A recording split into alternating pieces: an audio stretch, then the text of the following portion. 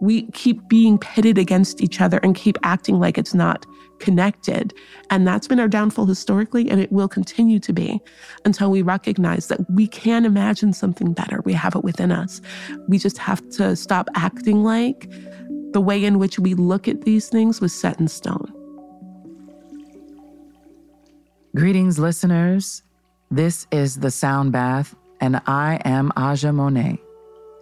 This show is brought to you by Lush Cosmetics, and I'm so excited for this conversation today. Ijeoma Oluo is a writer, speaker, and self-described internet yeller.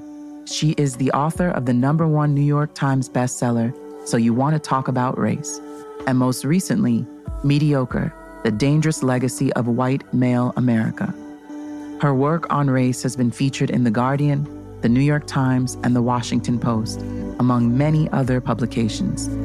She was named the 2021 Time 100 Next list and has twice been named to the Root 100. She's received the 2018 Feminist Humanist Award and the 2020 Harvard Humanist of the Year Award from the American Humanist Association. She lives in Seattle, Washington. Let's get into the show.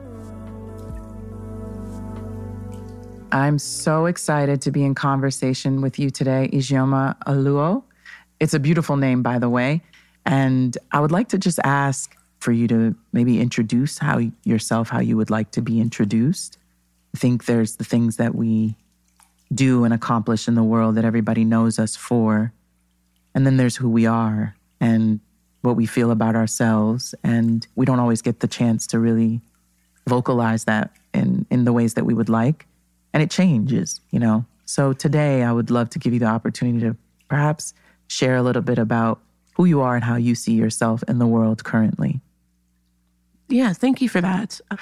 Yeah, I am Ijeoma Oluo, and I am a writer and a mother. There are a lot of things that I do around that work, but I am very happy to be a writer and excited to be a writer. And almost as long as I have had a love affair with writing, I've been a mother for most of my life as well. And I think both shape who I am and how I move through the world and relate to people in ways that feel almost intrinsic. You know, as a kid who's loved words, it shaped my friendships in elementary school. And as someone who's been a mother since the age of 20, it's shaped my entire adult life and also how I write. So first and foremost, in how I see the world and how I relate to people and people relate to me, a writer and a mother is paramount to who I am. Mm-hmm. Yeah. Thank you. Something you talk a lot about is race. That's like a big part of how people come to know about your work and what you have shared with the world. And I wanted to offer in this conversation something I've been thinking about when doing the work that I've been doing around gender violence and harm. You know, we worked with Bell Hook's book, The Will to Change, and she talks a lot about the ways that women can internalize patriarchy and perpetuate it as well, but that some of the biggest victims of patriarchy are men. Mm-hmm. Oftentimes we look at the people who are hated or harmed as the quote-unquote victims, but rarely actually turn it back on its head and say, wait, but the person who's doing this harm, right? There's something there. And that, in fact, they are also victims, if not even more so victims.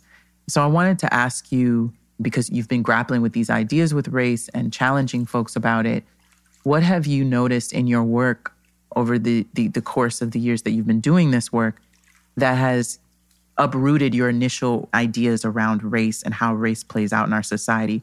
What are some of the confrontations or conflicts that have shown up for you that have challenged the mainstream conversations that we see are being had around race? Something that maybe came up and you thought of differently after doing this work for so many years?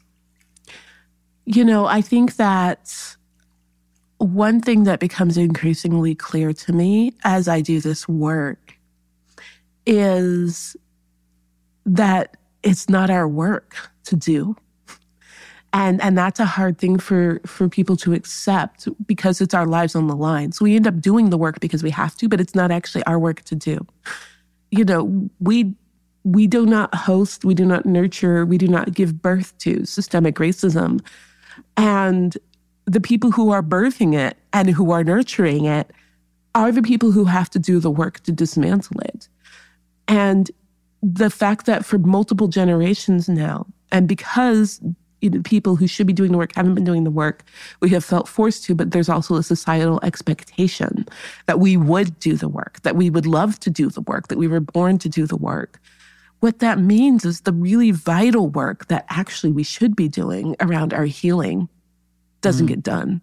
And that's something that, for me, as someone who must honestly say, I recognize a large portion of the people coming to my work are white people or people with skin tone privilege, trying to figure out what they can do and thinking that they depend on me and without me, they wouldn't be able to move forward. I recognize that there's a base that believes that and that a lot of my work feels geared to that.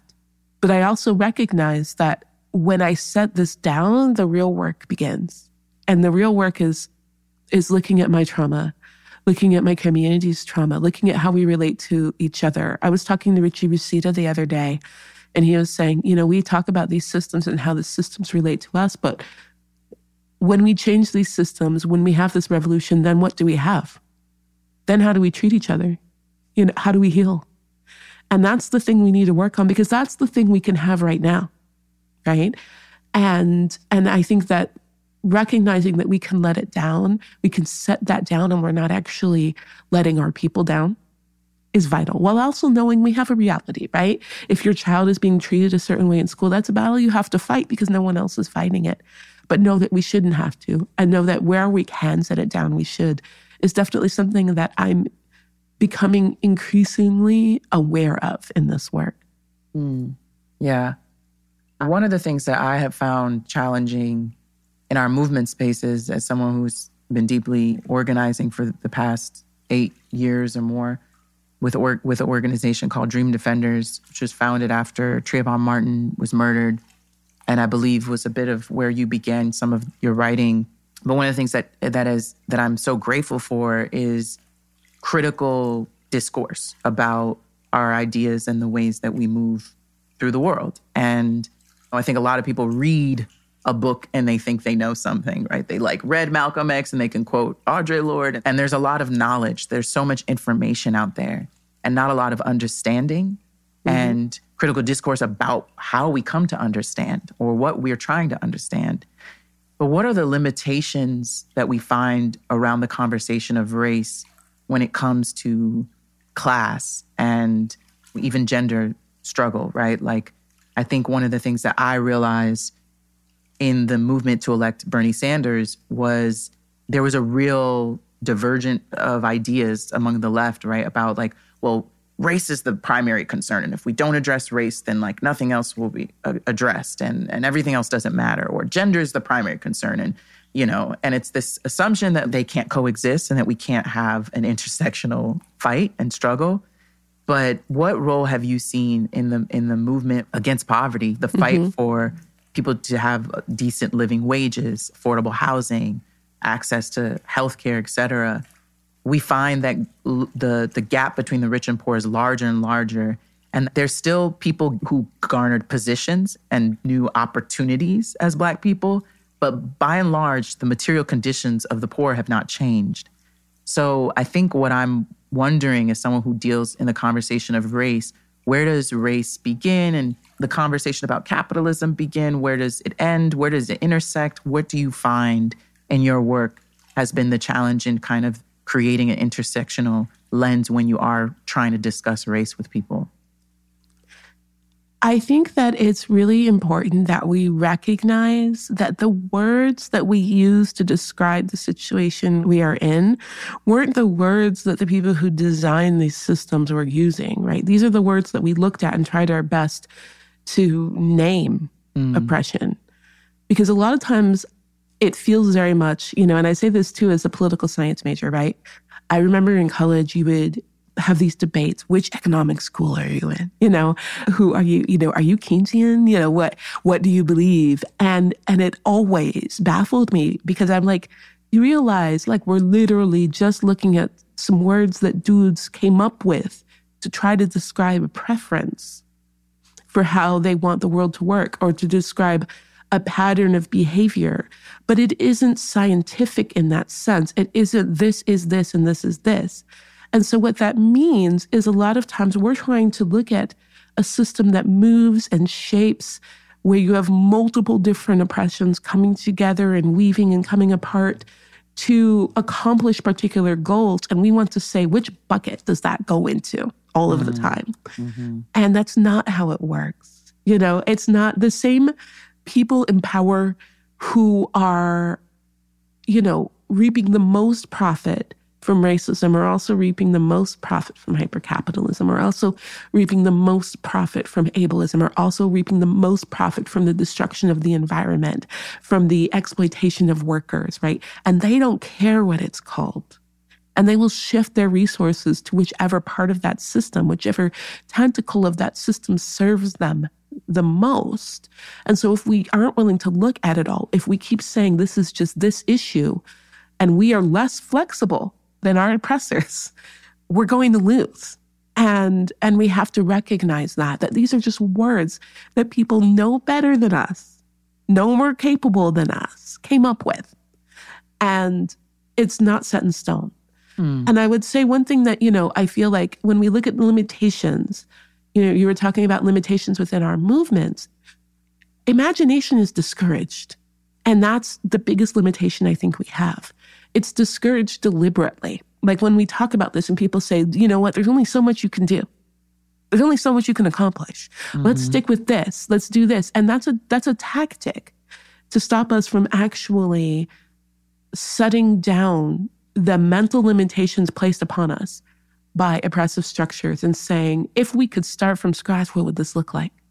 And that can truly help you find out what's in your way in a way that thinking, let me just move this one barrier, let me just move this one wall, because that's the thing right in front of me. And you don't actually get a chance to look up and say, oh, these are being set down by this. You know, if I can get rid of that, then the walls stop coming, you know. And that's something that I think we have to look at and we have to start encouraging. This idea that we always have to be pragmatic is harmful because it's not actually pragmatic to keep trying to repair broken systems.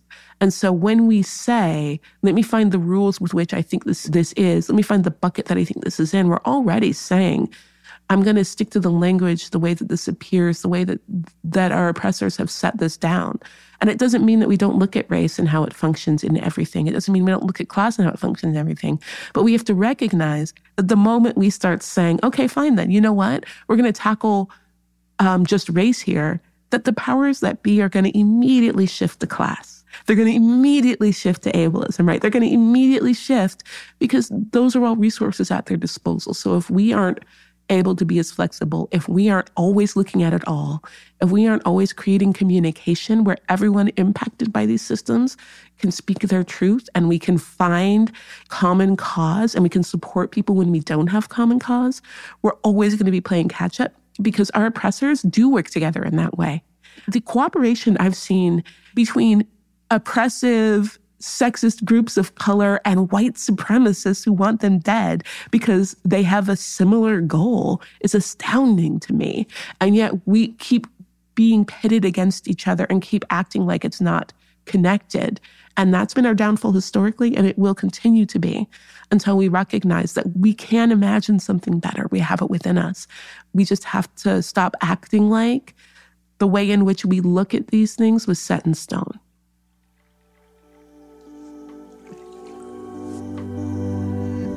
Hey there, listeners. This is The Sound Bath, and my name is Aja Monet. This show is brought to you by Lush Cosmetics. We are currently in conversation with Ijeoma Oluo. In a minute, I want to talk to her more. But first, I had a piece that I wanted to share with you that I don't know if you've ever read or heard about, but Langston Hughes created an anthology around humor in Black literature and plays, etc. And he wrote in the introduction a note on humor, and he said, "Humor is laughing at what you haven't got when you ought to have it." Of course, you laugh by proxy. You're really laughing at the other guy's lacks, not your own. That's what makes it funny. The fact that you don't know you are laughing at yourself. Humor is when the joke is on you, but it hits the other fellow first, before it boomerangs. Humor is what you wish in your secret heart were not funny, but it is, and you must laugh. Humor is your own unconscious therapy. And I wanted to ask you about humor and what role humor has played. I think there's racial justice and the fight for race, racism to be over, right? But there's also beautiful cultural truths about who we are and our differences when you start to realize what made us who we are, even in spite of the struggles that we've had. Our survival tactics have often been how creative we are in our joy and in our expression of our loves for one another. And I wanted to ask, where does humor show up for you in this discussion around race? How have you seen humor playing a really strategic role in dismantling racism and even getting us to have difficult conversations about it? Yeah, that's a great question. And it's funny because, I grew up in comedy spaces. My brother's a longtime comedy writer, and a lot of my friends are comedians and comedy writers. And so I was always used to being the unfunny one. Like I was the one who was like, oh, I can't come up with things just at the drop of the hat. But it definitely works its way into my work. And I don't notice it. But the amount of people who are like, oh, right when I think I'm drowning, you say something funny. And that really, puts air back into me. And that I do think is one of the beauties of comedy. Sometimes it gets so hard that you feel like you're suffocating and you only know you're breathing when you start laughing. And comedy can do that. And I think to be even more specific, comedy injects reality in the sense that good comedy that touches on these sorts of issues reminds you that it's absurd, reminds you that it should not be like this, and you need that, you need to remember, oh, I am not actually built to withstand this. It shouldn't. This is ridiculous, that's part of the critique I had of Dave Chappelle, where it's like, I was like, man, like, bro, like you're not getting it. Like there has to be a moment where you make fun of how absurd patriarchy actually is. Like it's just absurd that it's so fixed on gender, Right. But if you don't get that because you're not the one that you don't know you're being harmed by it, then you don't think that's absurd, right? And that's and I think that's probably the difference between why the comedy that hit on issues of race that he had hit, right? You're like, oh, okay, you're more aware of how that hits and how that harms and the absurdity of it. But you haven't gotten the absurdity of the rest. You are the absurdity. You are what other comedians commenting on you are going to get the laughs for, right? And I think that's the thing, that humor can do when done well is, I remember recording actually my last audiobook, and I was reading through this absolutely horrific statistics around violence. And it was a really brutal time, actually. Our house had burned down, I think, 3 days earlier. And my son had called from college to say he had COVID. This is in 2020, when it was even more terrifying. And I'm trying to record an audiobook in a studio my brother was producing, and trying not to just, completely fall apart. And then I'm reading these horrific statistics around violence, these numbers over, and getting it wrong, right? And having to read it over and over and over again. And I just started laughing. And I was like, I'm sorry, but this is like, if this was in a film, you wouldn't believe it. It's so ridiculous how awful this is. And, and it was just, and I could see my brother chuckling too. And he was like, Jesus, as I'm reading this for the 5th time, it's just like the absurdity of it. Like, oh, we have to do this. I have to get my audio right because I sound like I've been crying. I have to say for the 7th time, like, how many people have been raped and murdered by, and it's just like, this is absurd. This is so absurd. Yeah. There was a week where it was multiple things happening, and the notion of saying what was on the newscast in that week or something. Like, I don't know if you remember that big fire that was in the ocean, like that. Big, yes. I remember, and that was happening. It was like we were on lockdown. People couldn't go nowhere. People was fighting over toilet paper. Everybody was just, it was just like a hot mess. And me and my friend were on the phone. We were just like listing how of a hot mess life is right now. And you're right. It was the absurdity that like at some point we could not stop laughing. Right. And we didn't even know what we were laughing at. It was just the sheer ridiculousness of it all that like we are living through this time. Can you believe this? Like this is normal. Right. And we need that because if we don't have that laughter, we do normalize it. We do think like, oh, it's supposed to be this way, and it's not. And so I think that that's where laughter can be really important, but it has to recognize the absurdity. Humor that harms and punches down hasn't realized that it's playing a part in that absurdity, that it is the absurdity. And that I think is often the difference. And that's bad comedy too. Like outside of the harm, it's just bad comedy. Yeah, that's the thing I was saying. I was like, bro, it just doesn't feel, it's not skillful. Like, right. It's not even that I'm mad you're making fun. Like if the person you're making fun of is not laughing, then it's not funny. Like right. The whole goal is to make sure everybody's laughing, you know? So I don't know. I hear you. I'm glad I asked that question. I'm sad you're not a comedian, but you are sort of in my book. Having spent years around comedians, honestly, I could say comedy requires a painful amount of self-awareness, good comedy. And that's why, honestly, like if you spend time with a lot of comedians, you're like, oh man, you need therapy. Like you need so much therapy. Like this is like you are hurting because you're so aware of the ways the other in which... spectrum of poetry. It's like literally right. When I was at open mics, it was like the poets and the comedians that were there. It's like, exactly. Sometimes the actors. And the good ones are self-aware to a really painful degree, and the bad ones aren't, right? And I think that's something people don't understand is, and that you can lose that self-awareness. If you're really successful at comedy and suddenly your jokes suck, it means you stop seeing yourself, right? And we have to recognize that painful level of self-awareness is what makes, because you have to not only be able to observe the outside world, you have to observe your place in it, because that's where people connect to you. If they don't see where their place in this world is, if they don't see the role, that they play in this and the absurdity that they participate in, it doesn't connect. And so when comedians lose that, the jokes fall flat. Or where they try to reach outside and think they can apply the same formula to something they have absolutely no personal experience in, or they haven't opened themselves up to, it falls flat. Yeah. Thank you for that. This is turning a bit to a more serious question around this current moment and the status of people who have and carry wombs right now, and thinking about, the struggles that we're having around this post-Roe v. Wade decision. And this is a thing that we started this conversation by just naming, people are hurting. There's a lot of hurt. And it feels like a lot of stuff is going backwards in terms of some of the policies that are being implemented and the struggle for some of these legislative things to be implemented against queer folks, against non-binary people, against women. And I wanted to, I guess, just hear how you're feeling and what you're grappling with and thinking about this at this time. How are you responding to this time? What ways are you trying to be engaged and thinking through the best way to show up in this moment? Yeah, it's a tough time. I think that for the last couple of years especially, this has been a tactic of warfare against us to inundate us with so many assaults on our liberties, on our autonomy, on our personhood, that we don't know where to react, that we can't catch our breath, that we can't figure out what our resources are.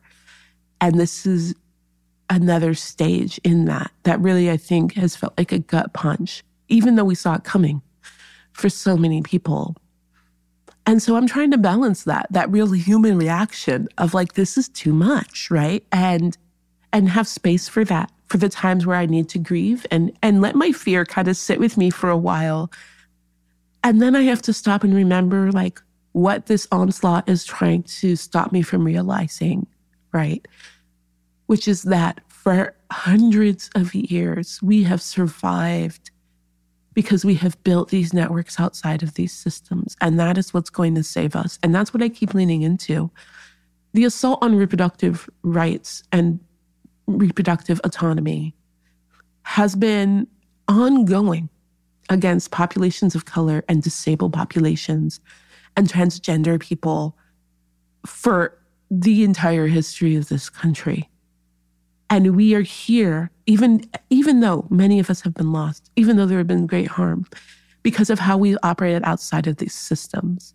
And so even though we can feel the gut punch of this really, this real thing that's happened, that's been done to us, that will have real repercussions, we have to remember that our solutions don't lie within the systems, that our solutions lie where they always have, which is us working outside of it and coming together.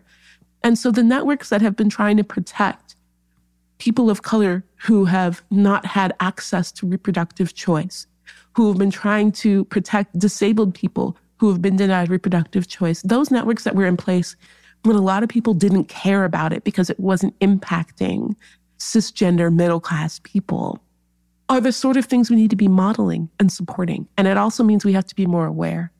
The truth is that the people who've been pushing through these changes to remove our right to choose when and if we have a child have been testing it out on other populations that people cared less about for a long time, and recognizing that that's where the groundwork was laid, and they're going to keep going.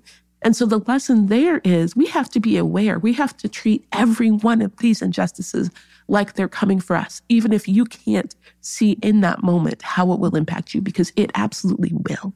And if I can't appeal to your love of general humanity, I hope to appeal to that. You know what I mean? Like it should matter just because it's people. But if you can't get that to matter, at least let this be a lesson to you. It will come for you.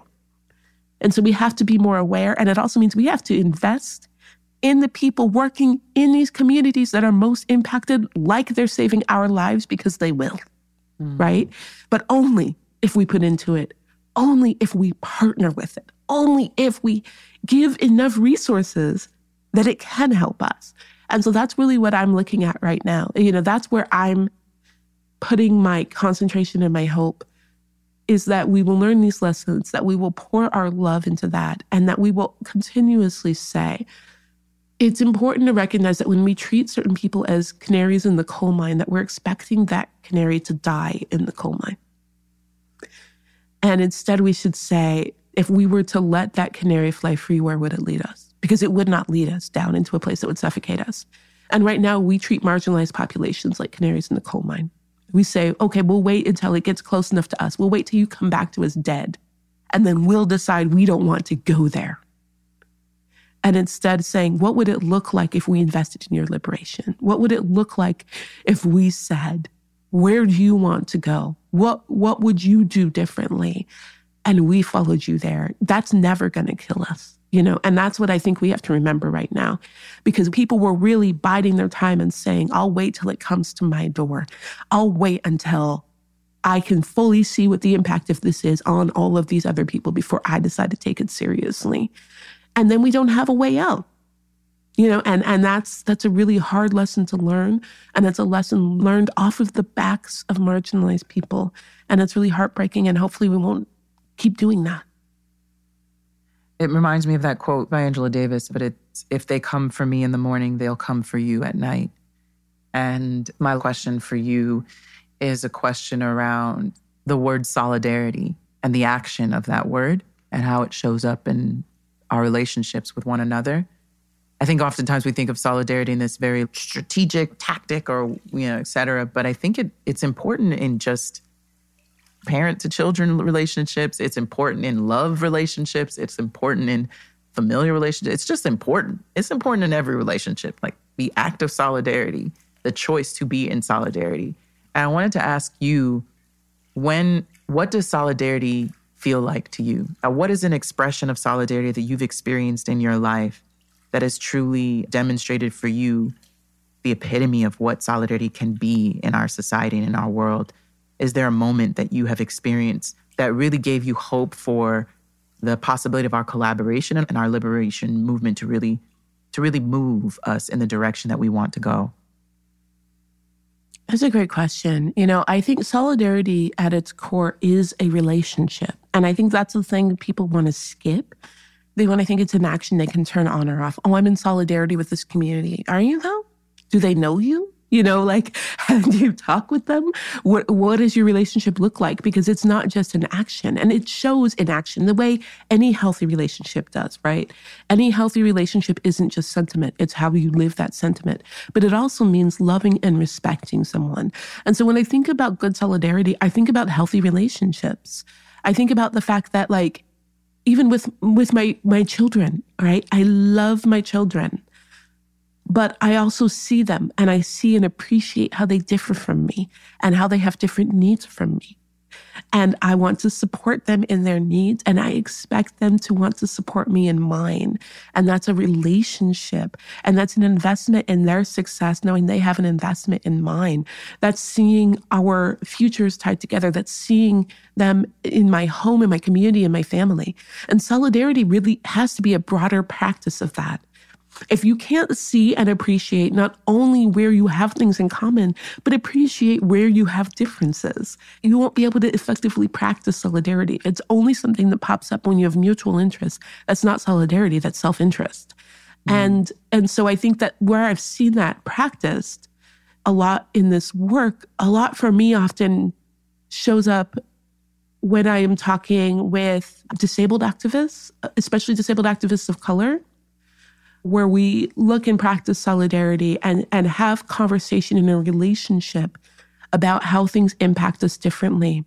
Also, I see a lot of solidarity with Indigenous activists where I've seen that practice personally, where Indigenous activists I've seen, come side by side when we're fighting and working for Black lives. And here in Seattle, often Indigenous people are targeted by police, and, having Black activists show up side by side.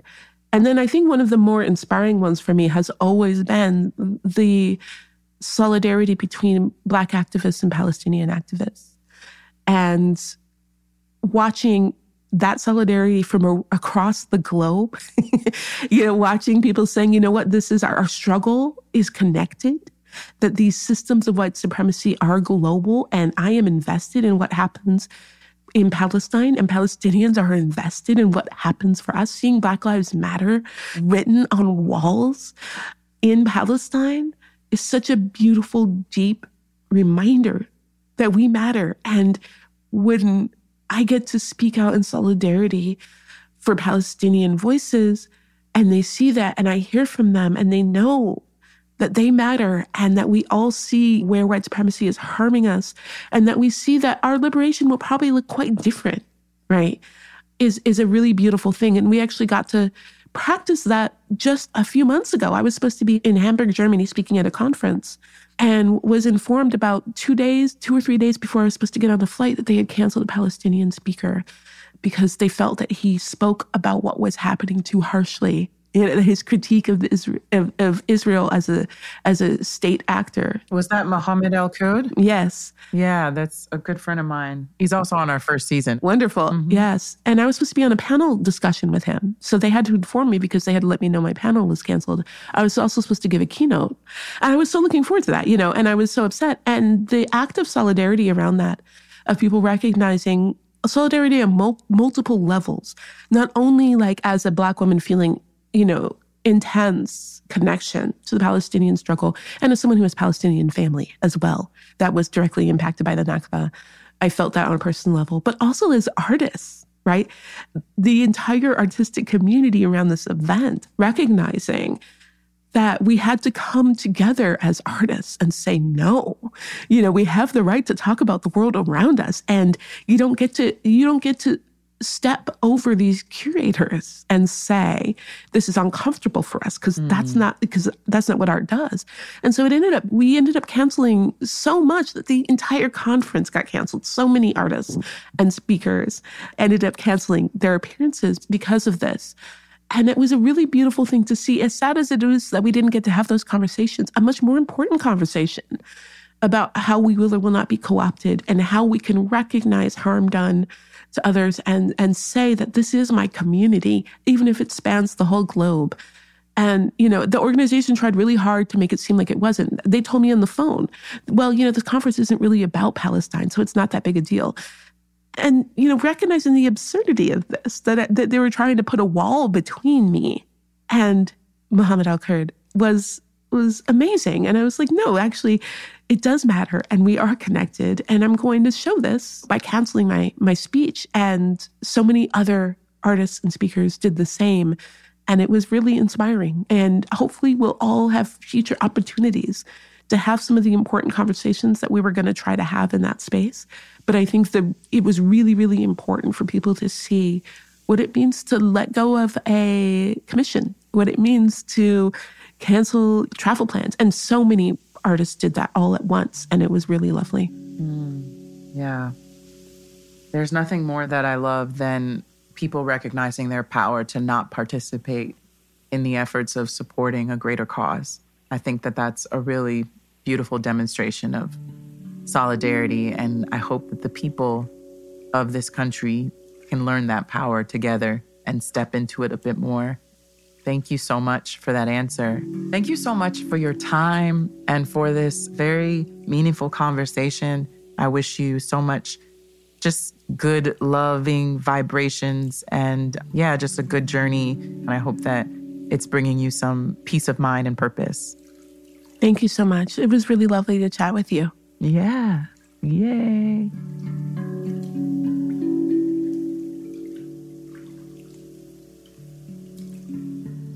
I want to thank all the listeners for listening, and I encourage you to tune in next time to the Sound Bath. Please enjoy this beautiful sonic meditation.